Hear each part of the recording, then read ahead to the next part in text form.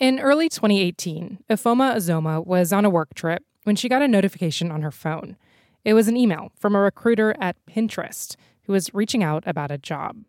And do you remember your first thought when you saw that?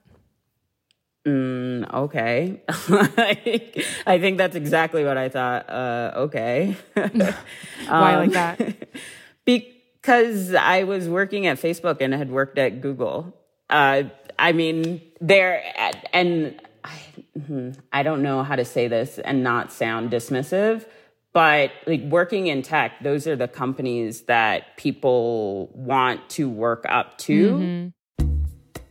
And Ifeoma had started at those big companies, which have way more resources than Pinterest. Really, she was at the top of her game. She was living in Silicon Valley and working at Facebook on their international public policy team, which she absolutely loved. She had no reason to leave. But I will always entertain a conversation. So Ifeoma got on the phone with the recruiter, who made a pretty compelling case. She'd basically get to build Pinterest's global public policy from the ground up, since initially it'd just be her and one other person on the team. That's huge. Coming from at Facebook, there are over probably 300, but 300 to 500. Hundreds of people on the global public policy team. At Google, same thing. And she says they told her she'd essentially be a partner to her manager and share leadership responsibilities. Ifeoma was intrigued. She went through with the interview and started salary negotiations. And I remember saying, I know you guys don't have as much as Facebook does, but I just want to make sure, I'm going to negotiate until I hit the very top of whatever is possible for this role. So understand that. She wanted her salary to reflect not only her experience, but the contacts she was bringing. She eventually accepted the job, and even though the final offer wasn't exactly what she wanted, they told her, this is the best that we can do for this role. Not this is the best we can do for you as an individual. And that's important because of then what transpired over the next almost 2 years. I'm Rima Reis, and welcome to This is Uncomfortable, a show from Marketplace about life and how money messes with it. So the tech industry is notoriously dominated by white and Asian men. And even though for years it's promised to hire more diverse candidates and be more inclusive, not a lot has changed. This week, we've got the story of one Black woman's experience in tech and her fight for better pay, plus why it is so hard for Black workers in tech to get ahead.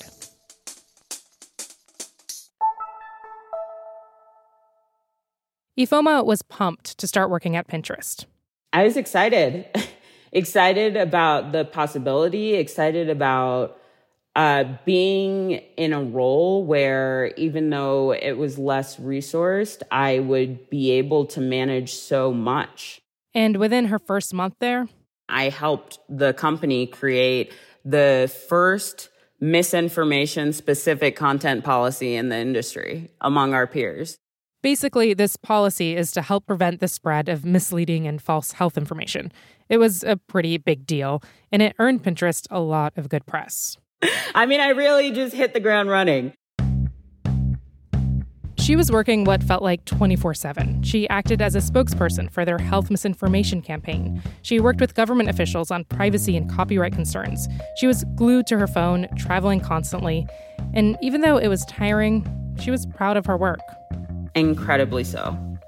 And so, at what point did things go south?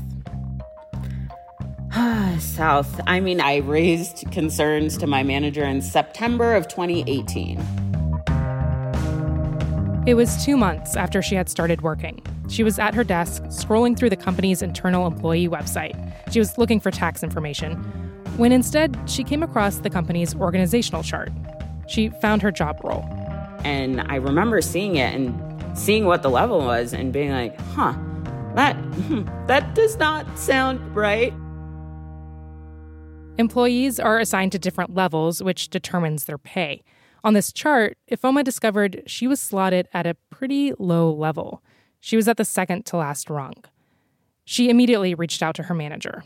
I emailed him and asked what was up with my level. There must be a corresponding chart. And he sent it to me. And when I read the description for my level, it's very junior, like incredibly junior, in fact. Meanwhile, her manager, who's a white man, was on the highest level, even though Ifeoma says they were doing similar work. She says the difference in the pay packages is huge, especially because of the stock options. The difference between the level that I was brought in at and the level that I should have been brought in at is the difference in value between going on vacation and buying a house. Ifeoma was confused, but she figured she'd just clear it up with her manager. I thought, well, this is going to be a really easy sell because it's not my word. I can pull from what reporters have written about my work, and I can pull from what you have written about my work and what the CEO has said about the work. And then we're just going to have a conversation about the timeline for fixing it. Right. And then that is what sparked a year and a half of pure hell. Ifeoma brought it up with her manager at her performance review. And while she got a kind of standard performance-related raise, there was no change to her level. She was told that's the best they could do. It was dismissive at every turn. But I wanted to still do a good job. Over the next several months, she kept pushing for a promotion. And meanwhile, she was leading the company's largest press cycle. She was flying to D.C. to meet with congressional offices. She independently represented Pinterest at summits with British officials. And she was leading the company's response to a federal investigation. It was a lot. Most of the work that you do in public policy is preventing bad things from happening. Rarely do you get to do the kind of proactive work that I was leading. But every day when Ifeoma would walk into work, she'd think, just like, what am I doing? Like, I felt at a certain point that not only were they disrespecting me, but I was disrespecting myself in staying there and continuing to fight for something that wasn't going to happen. And that was when I made the decision to hire outside counsel. Coming up after the break, Ifeoma reaches her breaking point.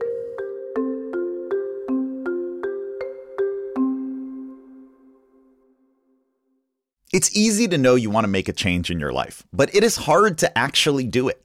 How to Be a Better Human from TED is a podcast for when self-help feels too daunting or maybe even unrealistic or just not for you. I'm Chris Duffy, the host of How to Be a Better Human, and trust me, I do not have it all figured out. But join me as I talk to experts about actually attainable ways we can try to improve our lives. Whether it's facing fears, setting boundaries, cleaning your house without feeling like a failure, or all sorts of other topics. Find How to Be a Better Human wherever you get your podcasts.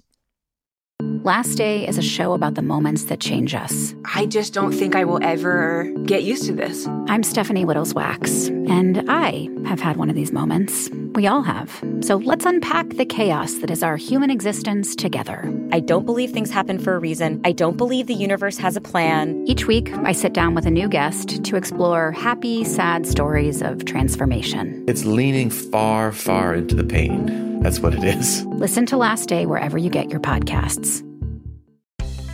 Talking to your backseat babies about money can be so hard. In fact, you probably don't even know where to start. So that's where the newest version of the Million Bazillion Academy steps in, our email newsletter course. You can start whenever, and you'll get a new lesson each week that you and your kids can complete at your own pace. They'll learn about crypto, the stock market, and so much more. And best of all, it's free. Million Bazillion Academy, making kids smarter about money.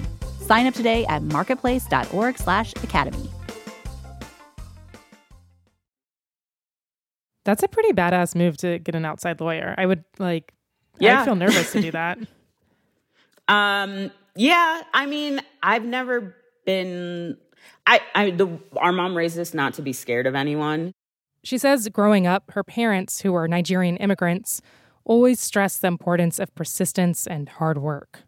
I wasn't taught that things would be easy. In fact, I was taught that they would be hard, and they would be hard, unfortunately, because of who I am. Like, no matter how smart you are, you present as who you are, a Black woman. And so people are going to underestimate you, but you're going to show them through virtue of your hard work that you are smarter and better than they ever thought you were.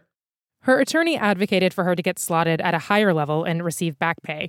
But Ifeoma says the company's response went something like this. Well, actually, for the level that you're talking about, you don't have the years of experience for it. That was brand new. That didn't make sense to Ifeoma because the chart, which I've looked at, doesn't take into account years of experience. To Ifeoma, her pay is a stark reminder of the wage gap in America and how stats show that Black women in particular are paid roughly 60 cents for every dollar a white man earns.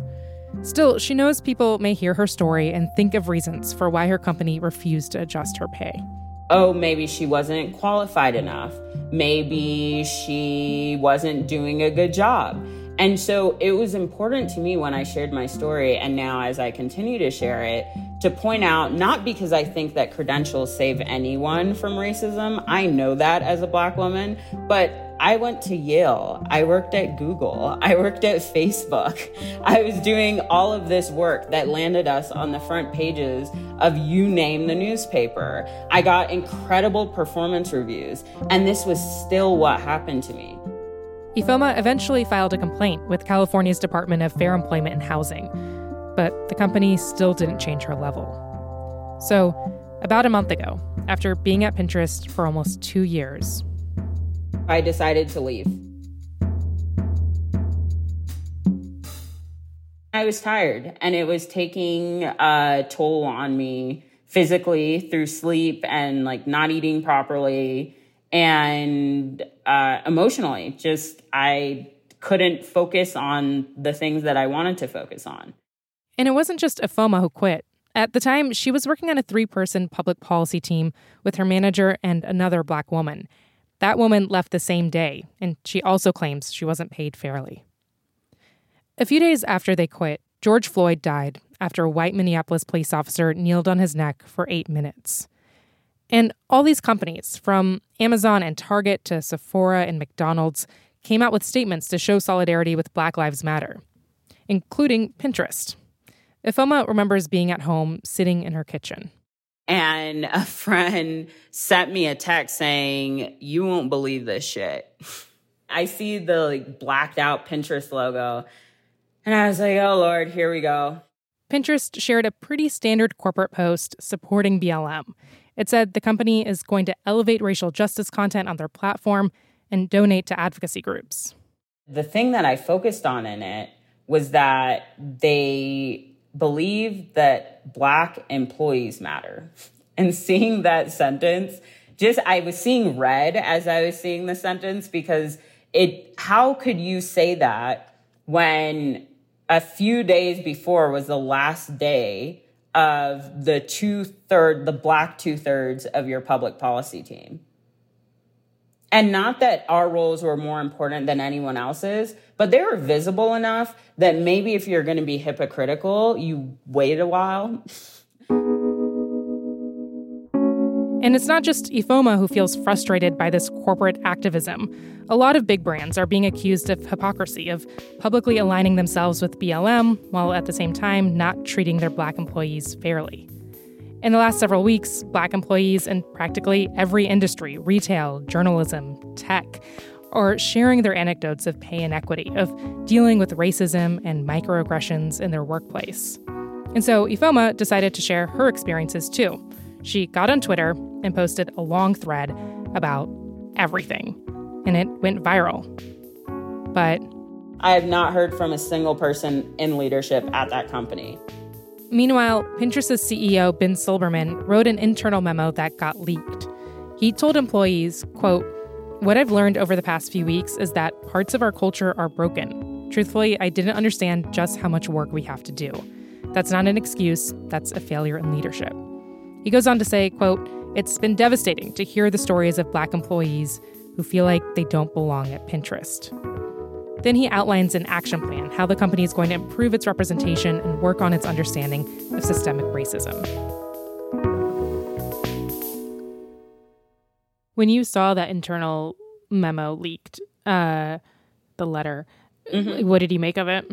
It's propaganda. I do public affairs. I know I work with politicians. I know exactly the way you do something like this.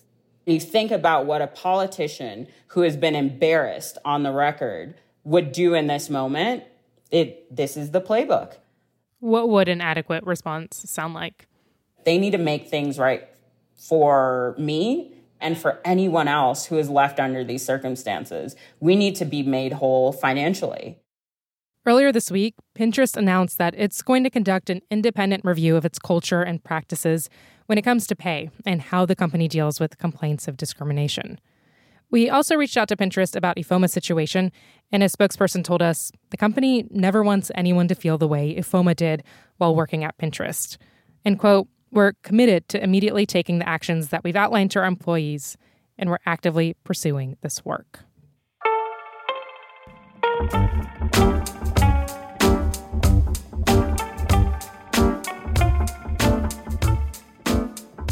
So this story is obviously just one person's experience at one tech company.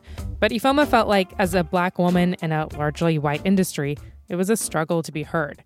And the reality is, tech has been plagued with inclusion problems for a long time now. My name's Natasha Tiku. I'm a tech culture writer for The Washington Post. I recently called up Natasha, a reporter who's written about tech's diversity problem. She says for the last few weeks, she's been in touch with Black tech employees who've been skeptical of their company's statements of support with Black Lives Matter and their promises of change.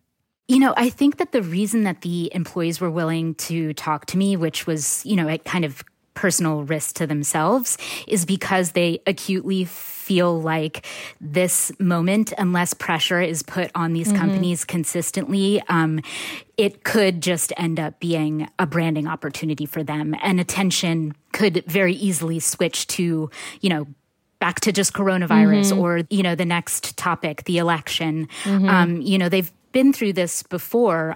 Companies have professed that, this is diversity is an urgent issue at other times in the past. So they are trying to make sure that this time it ends up differently. And the next time, they're not the only Black person in the room. Okay, so I know that for a long time, tech companies were really reluctant to share numbers around diversity and their breakdown of the workforce. And then that changed back in 2014. Can you tell us what happened and what it revealed?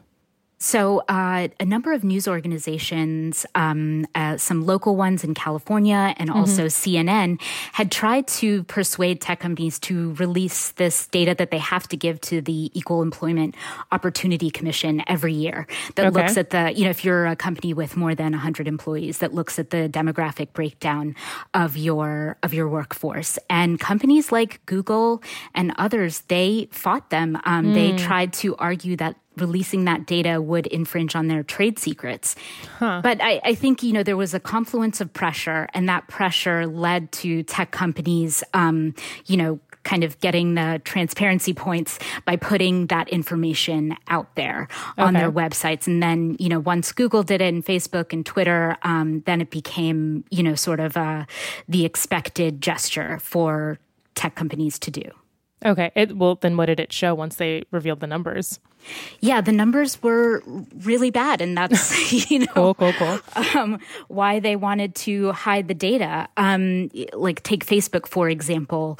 In its first diversity report, there were 2% Black people in all of Facebook, 2% Black people in senior leadership. Now, if you look at Facebook in 2019, there are only 3.8% of Black people in all of Facebook and 3.1% in senior leadership. Now, tech companies mention, and I think very fairly, that they've also in that time period grown a lot. So the fact that the percentage change, may not look significant doesn't mean that they've not made serious progress and prioritized this in their hiring goals. Yeah. Well, still, why is it so hard for Black people and people of color to get ahead in tech, or really even to get their foot in the door? I think that, this has really become, obviously it's a moment of reckoning for all of corporate America, to actually confront racism in the workplace. But I think for the tech industry, which has made this a talking point of theirs for the past 6 years, it's also an opportunity to look at the way that they approach diversity and the way that maybe that has prevented change. For example, often the focus is on the building a pipeline of talent. And that kind of defers, the responsibility, to making sure that, organizations that help girls in STEM, have a little bit of funding. And they're not looking around to kind of diversify their networks. It's almost as though they don't know or believe that talented, underrepresented minorities exist now. Right. So it sounds like for a long time now, tech has been focused on the pipeline and not necessarily widening their own networks and giving more support and access to people of color who are already qualified. Exactly. There was also a focus on unconscious bias. This again was like corporate America-wide, but in the tech industry, it really allowed hiring managers, well-intentioned people to discuss the issue without confronting racism itself in a way. Even the terms diversity, unconscious bias, it's sort of, like those euphemisms have proven to be particularly dangerous, I think, in just kind of like skirting the issue, even as you're setting up trainings and stuff. Like, it's an easy way to check the boxes, but not necessarily do the hard work. Exactly. And the same thing with the diversity reports. The focus became on looking at the reports and the sense of transparency when, we don't really know how much are you investing in the actual cost of hiring executives who are focused on diversity and inclusion, on reaching out to different schools than your usual Stanford, MIT, Carnegie Mellon, et cetera. So what do you think it'll take for Black employees and people of color within these tech companies to feel like their employers are taking their grievances seriously? One signal that they're looking for that companies are taking this seriously is a real change in the makeup of senior leadership. And at the core of that, that's like a willingness to relinquish some power and give some real power to, not the usual cohort of people. Right. I think investing heavily in, not only donating to social justice causes, but reaching out to Black potential tech workers who are already out there in the market. I think, like confronting racism, not just, unconscious bias. I think having those difficult conversations and treating it like they would any other company priority.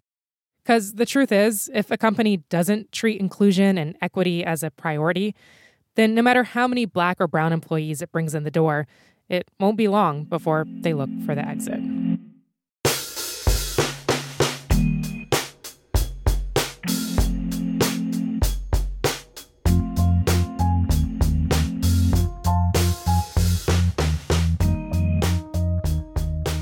All right, that is all for this week's show. As always, if you want to reach out, you can hit us up at uncomfortable@marketplace.org. And if you want to sign up for our newsletter, which I don't know why you wouldn't want to, you can sign up at marketplace.org/comfort. This is Uncomfortable is me, Rima Reis, Megan Dietrich, Haley Hirschman, Peter Balanon-Rosen, and Daisy Palacios. Our intern is Daniel Martinez. Tony Wagner is our digital producer. Drew Jostad is our engineer. Editing this week by Eliza Mills. Satara Nieves is the executive director of On Demand. Deb Clark is the senior vice president and general manager of Marketplace. And our theme music is by Wonderly. All right, I will catch y'all soon.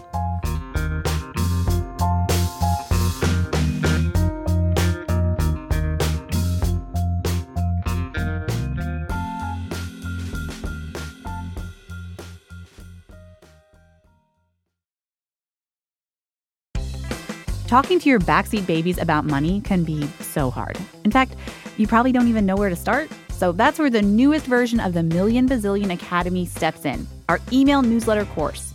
You can start whenever, and you'll get a new lesson each week that you and your kids can complete at your own pace. They'll learn about crypto, the stock market, and so much more. And best of all, it's free. Million Bazillion Academy, making kids smarter about money. Sign up today at marketplace.org/academy.